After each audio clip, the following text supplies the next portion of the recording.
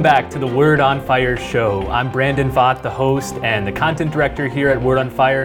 Joining us from the Santa Barbara studio is Bishop Robert Barron. Bishop Barron, always good to see you. Hey Brandon, how you doing? Doing well. Listen, we got a lot to talk about today. We're going to be discussing Catholic Morality 101. What are the main moral systems people accept today? How should Catholics understand them? Which ones are acceptable? Which ones aren't? All of that is coming your way soon, but before we get there, Bishop, last episode, you told us about this series of books you were reading by Robert Alter that were commentaries on the Old Testament. Anything else you're reading? What else you got? Well, for fun, it's my moment for really big books. I'm reading Ron Chernow's biography of Grant, Ulysses S. Grant. I'd never read Chernow before. He wrote the big biography of Washington and then the famous one of Hamilton, and the musical is based on that. Well, I just got this one on Grant. It's really good. I'm a big Civil War buff. I love Lincoln, and I'm about a quarter of the way through it. It's about 1,000 pages. So I read it before I go to bed at night, and it's literally hard to hold up in front of me as I'm reading. But it's really good, so I'm enjoying that. We need to get you like a Kindle. It's for those types of books where you're not Kindle, taking notes. I guess, but I just don't like it. I don't know. I'm old-fashioned. All right, well, as I said, we're going to be talking about morality here in this episode, and no surprise to anyone, our culture holds a wide range of different moral views and systems. In this episode, we're going to look at three of the major ones, three that I think have the best representation in our culture today.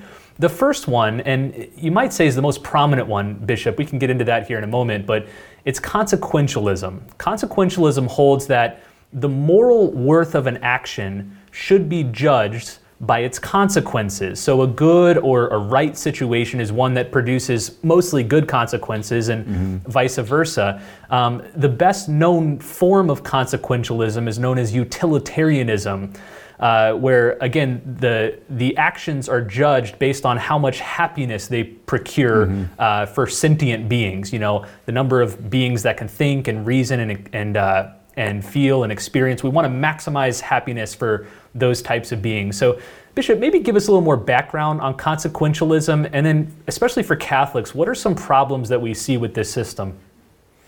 Yeah, as you suggest, Brandon, it's an old system. It goes back a long way. And you think about systems that endure over a long period of time, there's something right in them, or they wouldn't have endured that long.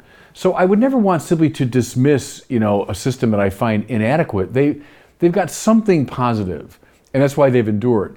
I would say, too, a lot of people instinctually think along consequentialist lines, even if they're not real reflective about how they're doing moral, philosophy. They probably instinctually follow that sort of model. Like, okay, I do this, and this happens, and that happens, and well, which one is better? And here's the basic problem. The problem is it brackets the category of the intrinsically evil act. So in a strict consequentialism, and when I was going through school, what was kind of dominant even in Catholic circles was a form of it called proportionalism. The idea here is that you perform an act, it has both good and bad consequences, and what you do is you try to find what's the relationship between those. Is there a proportion between the good to be attained and the evil that happens? And you weigh them. You look at them and say, well, okay, if the good outweighs the evil, then that's it's a morally legitimate act. If the evil outweighs the good, it's a bad act.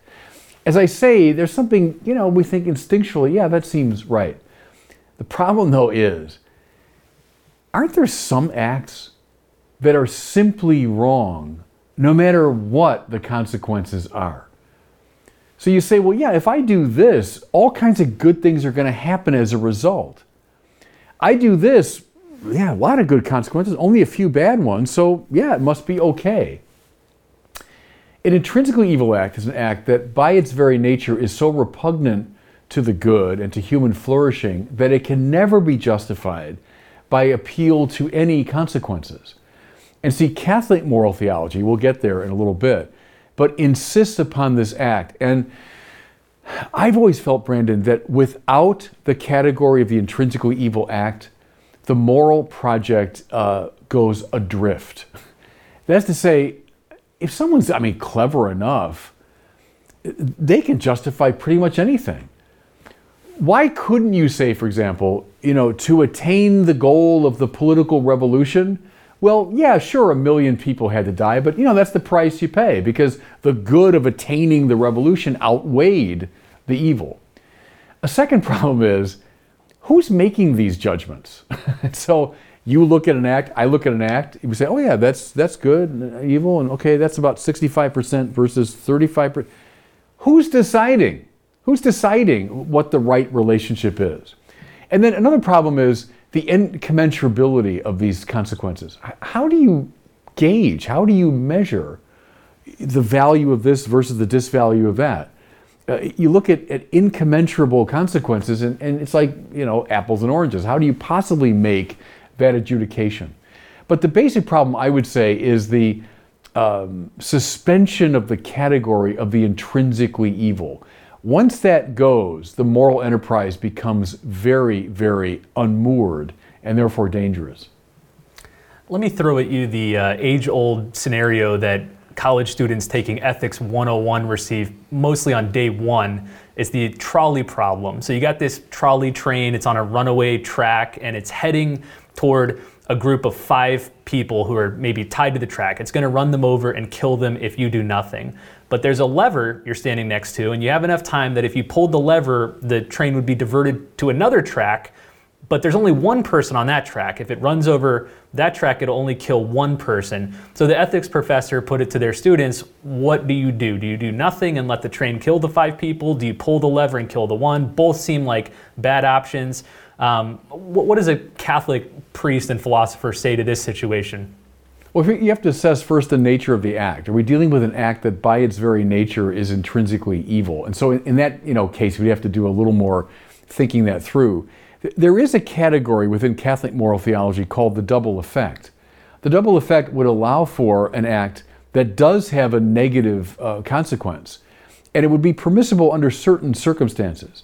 Namely, if the act in itself is not intrinsically evil, if the evil effect is not intended, and if there is some proportion between the evil consequence and the good consequence.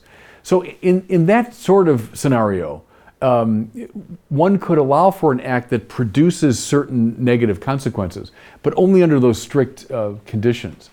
There's an example of that I've always found intriguing as a film buff. One of my favorite films in recent years is called Master and Commander. Remember the one with Russell Crowe, and it's early 19th century British ship, and they're in a storm, and one of the masts is broken and fallen overboard, and there's this sailor kind of clinging to it.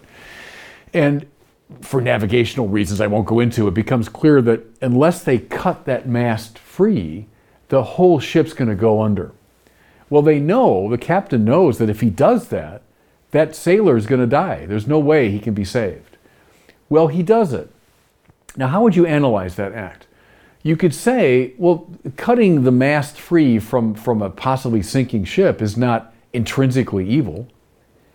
The captain didn't intend the death of the sailor, and he looked at the consequences. If he cuts it away, this one sailor will die. If he doesn't cut it away, the entire ship will go under. And so there is indeed a proportion there of good versus evil. In that scenario, that act would be seen as permissible. But see, in a strict consequentialism, you bracket the question of the intrinsically evil. You simply look at the calculus of good and evil consequences, and that has all the problems we just named. But see, Catholic moral theology does, if you want, include a kind of consequentialism, but only under that rubric of the double effect. All right, let's move from consequentialism to another major prominent form of morality, and that's deontological morality, or sometimes called legalist morality. So this comes from the Greek word dion, which means obligation or necessity or binding.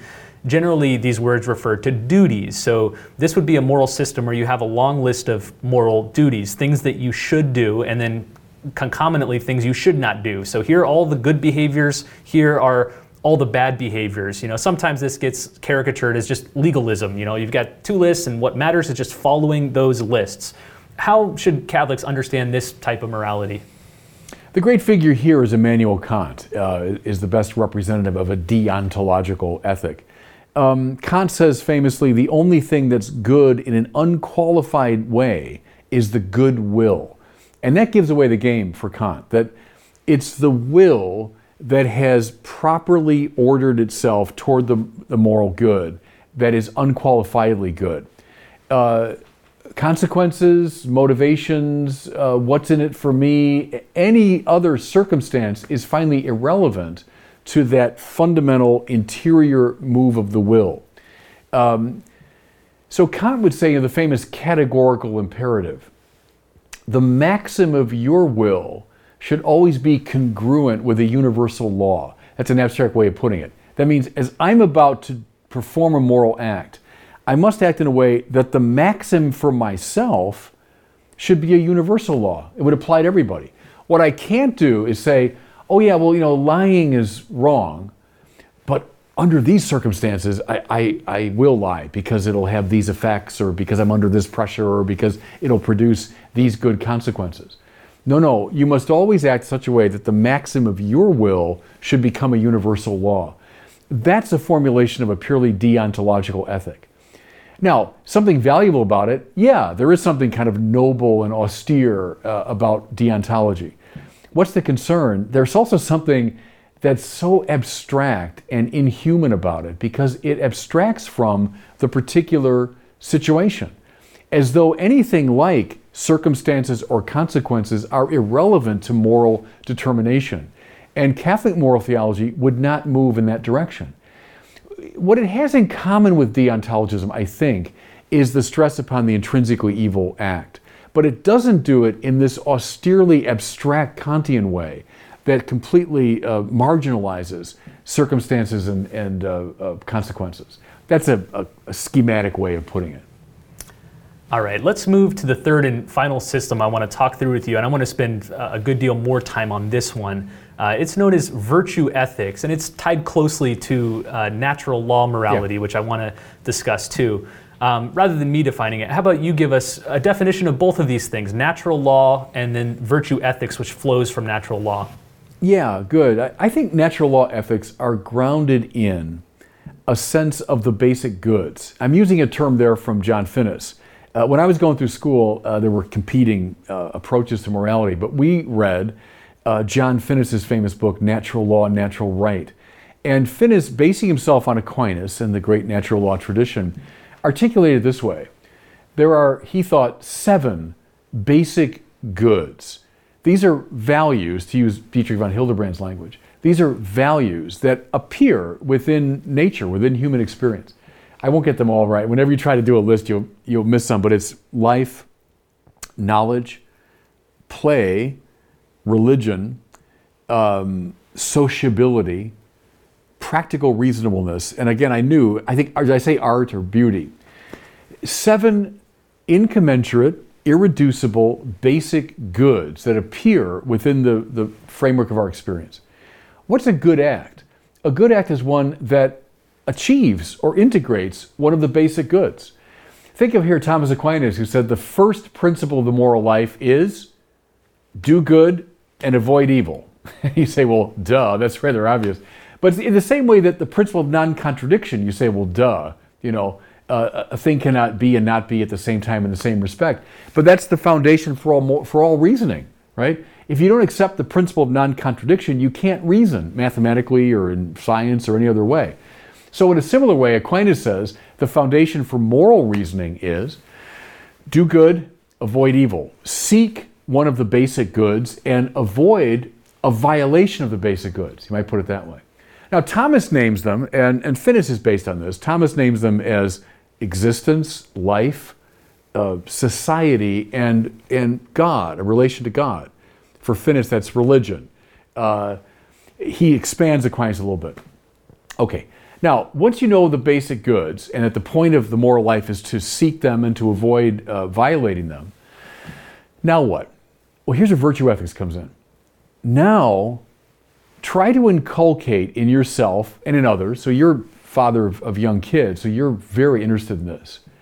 Inculcate those habits which will become so ingrained in myself and others that make the attainment of the good first possible and then effortless.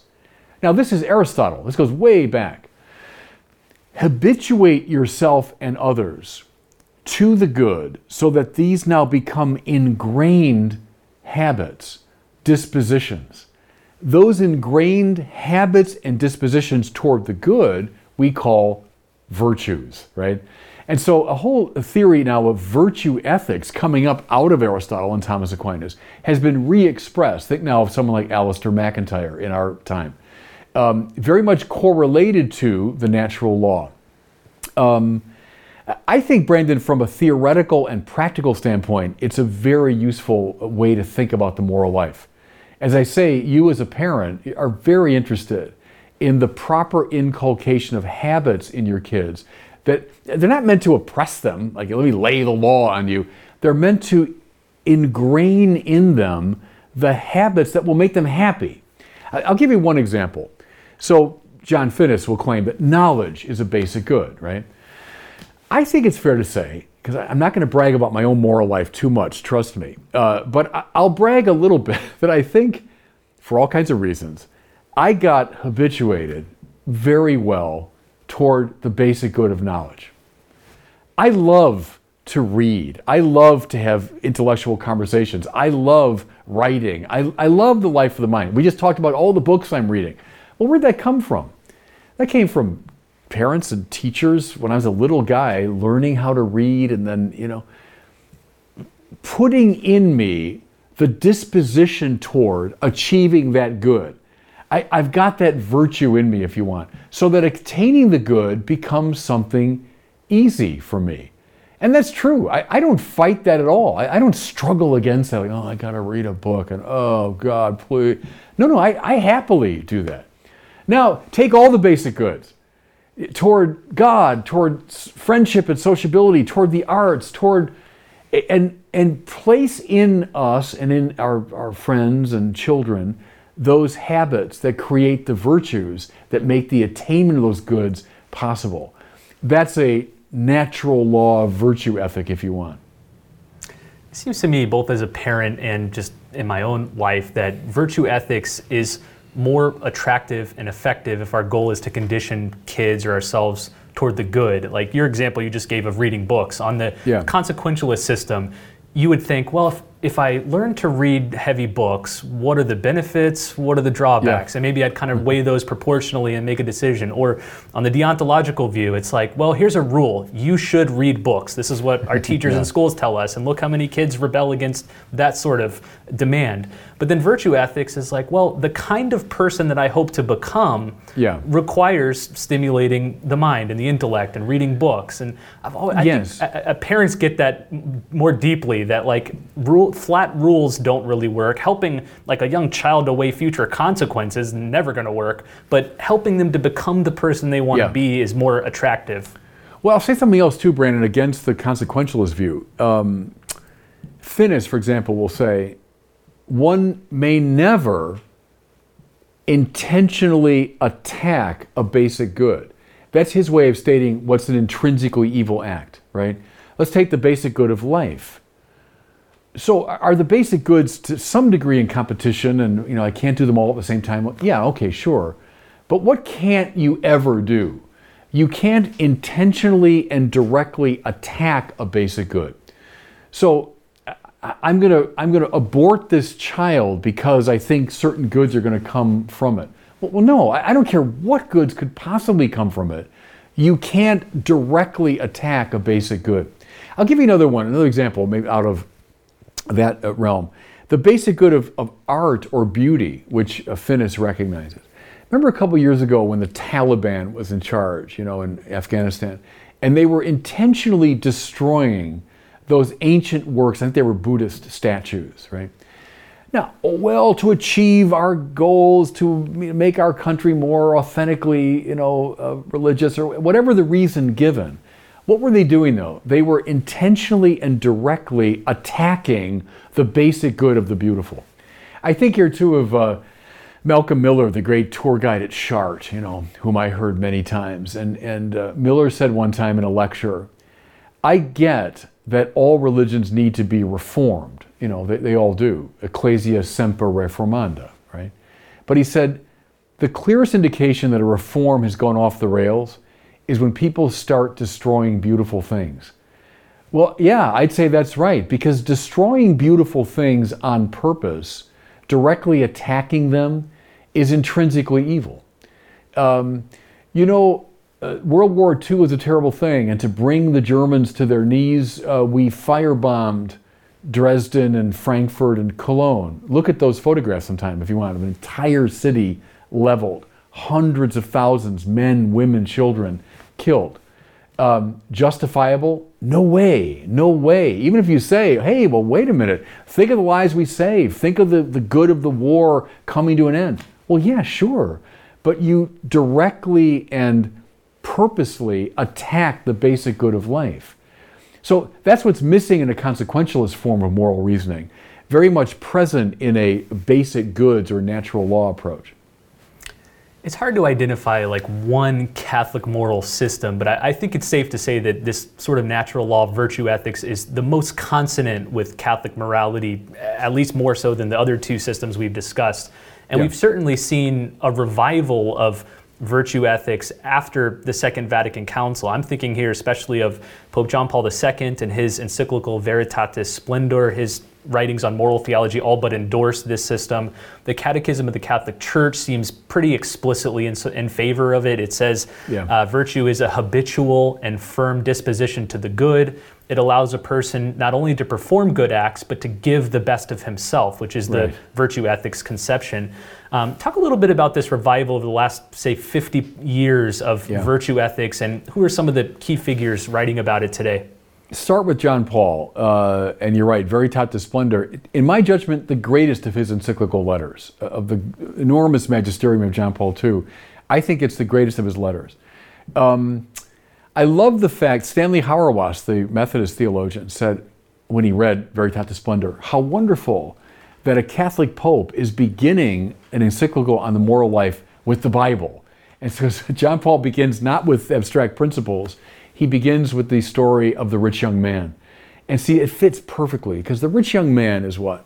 Someone who's seeking the good, right? Good teacher, what must I do to attain eternal life? Good. It's someone seeking the good.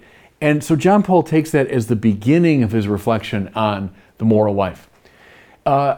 Someone who influenced him very much, and in my judgment, the greatest moral theologian since Vatican II, just recently died a few years ago, a Dominican priest named Servais Pinckaers, who taught at the University of Freiburg in Switzerland. Pinckaers, in his wonderful text, Sources of Christian Ethics. I always get that title wrong. Sources of Christian Ethics. He said, remember that Thomas Aquinas, in the Prima Secundae, that means the first part of the second part of the Summa, dealing with the moral life, doesn't get to law until question 90, right? So in a way, take that Immanuel Kant. He doesn't get to law until question 90. What does he begin with? Beatitudo. Happiness. What makes me happy? He begins with the Beatitudes of Christ. What are the goods that will make me happy? Then he moves to the habits and the virtues that will orient me toward those goods that will make me happy. Then he gets to law, because law is meant to give form to the habits, which then give form to the virtues, which then allow me to attain the good. But Aquinas and Pinckaers and John Paul would all agree, don't begin with the law. That's, how many people say, oh, the Catholic Church imposing all these laws on us. No. The Catholic Church begins with joy, beatitudo. It then moves to virtue, to habit, and then to virtue, and then it gets finally to law. That's a good way to do it. That's a good way to approach it. Begin with the rich young man. Master, good teacher, what must I do? So I'm seeking the good. Show me how, right? And now follow that. It's so illustrative. Jesus says, well, you know the commandments, right? The laws, which are meant to habituate you toward virtue, toward the good. You know the commandments. Yes, I do, and I followed them all since I was a kid. And I believe them. I have no reason not to believe them. Okay. then you're ready, kiddo, for the high octane stuff. What are the 10 Commandments? I mean, that's the basics if you want, right? What's going to orient you toward the good? Well, I mean, you gotta stop, some of these egregious violations of love. I mean, of course you got to honor your parents. And of course you got to stop stealing, and of course you can't be murdering people. And I'm saying the 10 Commandments, that's the bottom line in a way. It's like if you're learning football, it's the 3-point stance, it's how to block and tackle, it's like the fundamentals. Hey, I learned those since I was a kid. Good. All right. So now we're ready for serious stuff. Or you're at basketball camp as a sixth grader, and you're learning how to dribble and learning how to, the basic form of shooting. And hey, I've been doing that now for years. All right, good. Now we're ready for, Michael Jordan. Now we're ready for the serious stuff. And that's why the Lord says to the rich young man, sell all you've got, give to the poor, and come follow me. So now maybe you're ready for the serious life of real discipleship. And of course, famously, the rich young man balks. And no, I can't do that, because he was very rich. Well, that's how John Paul begins that encyclical. Beautiful, beautiful, exactly right. Begin with the desire to be happy, the desire for the good. And then the church, which as Paul VI said, is an expert in humanity. We got 2,000 years of reflection on what helps you to attain that good.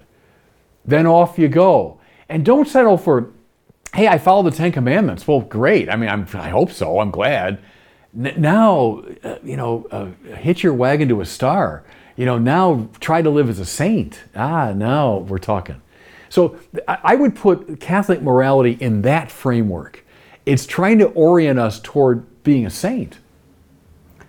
I've often liked the analogies you've used when talking about virtue ethics that appeal to both sports and music. So with sports, you use like the baseball analogy that when you're trying to get a young kid to fall in love and develop the habituated skills needed for baseball, you don't like give them the 300-page rule book of all the ins and outs of baseball. Yeah. No, quite right. And I mean, you know that, Brandon, from your background playing basketball. And great coaches know that too, don't they? The coach knows how to draw a kid into the world of basketball, into the moves of basketball, and helps the kid to see that the rules are his friend, not an imposition. But the rules are what are freeing him, right?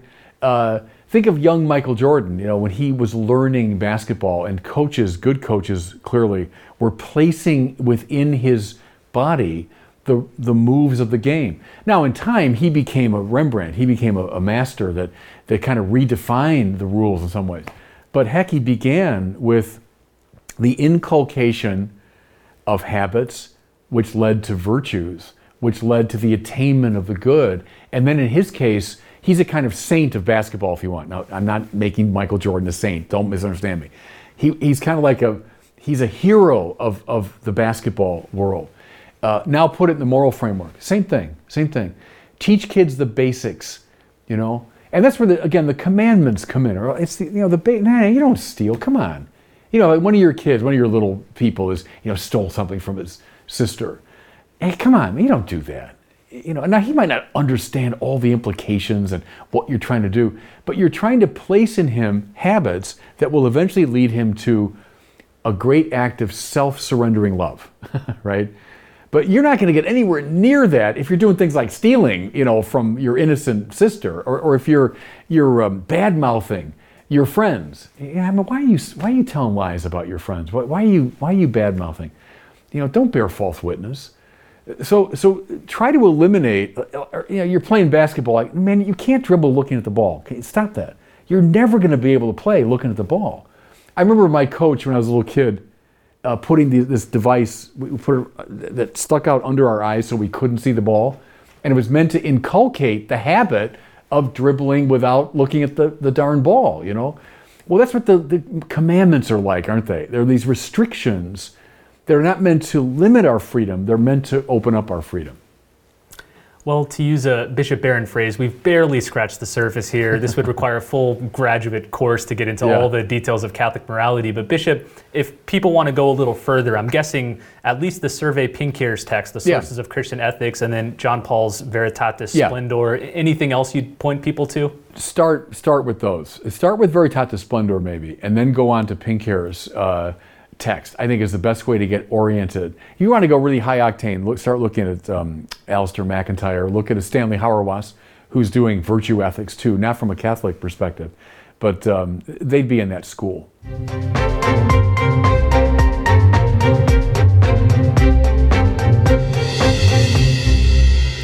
Well, it's time now for our question from one of our listeners. If you have one, you can send it in to us by visiting askbishopbarron.com. That's the website where you can record your question. Every episode we take at least one. And today we have a good one from a young man in Los Angeles. He's a big member of the Word on Fire Institute, reading the Word on Fire books, and he's wondering how to help somebody after they've been evangelized. So here's his question. Hi, Bishop Barron. This is Caesar from Los Angeles. I've been a member of the Word on Fire Institute pretty much since it started. I've read Centered, the book on the spirituality of Word on Fire. That's great. I feel like a lot of what we do is centered about winning hearts over for the kingdom. But what happens when they're already won over? They're ready to go. They understand. They believe. What's the Word on Fire approach to growing inward and growing close to our Lord? Yeah, I mean, in a way, it's like what I was describing from the rich young man, as he said to the Lord, yeah, I got the basics in place. And then the Lord says, okay, now we're ready for some serious business. So same thing in the spiritual order. Centered, you're right, is about the basics of the Word on Fire approach. Find the center, know you're a sinner, realize your life is not about you. If someone gets those basics, I keep pressing with each one. I mean, in a way, we never leave that behind. We just go deeper into all three. The ultimate purpose, of the Christian spiritual life is always mission, because no one's given an experience of God without being sent on mission. So finally, it's to conduce toward the mission of spreading the love of Christ into the world and drawing people into relationship with Him. In some ways, that approach is okay. The 3 steps is first you get grounded in Christ, but then in the light of Christ you realize your limitations and where I'm blocked and what my attachments are and what's preventing me. Okay, and then having dealt with that, now you're ready to be sent. So I would just keep encouraging someone along the lines of those 3 paths. Well, thanks for the great question, Caesar. And if you're a viewer or a watcher or a listener of the Word on Fire show, you can join Caesar and over 15,000 other Catholics inside the Word on Fire Institute. You can sign up at wordonfire.institute. When you sign up, we're going to send you a bunch of cool stuff, including the Centered book that Caesar just mentioned, along with the latest issue of the Evangelization and Culture Journal. I think the most recent one, Bishop, isn't it? It's on Christ in Cinema, isn't that right? Yeah, beautiful journal. And you also get access to all sorts of great courses and films and study programs inside the Institute. So check it out. Again, the website is wordonfire.institute. Well, thanks so much for watching and listening. We'll see you next time on the Word on Fire show.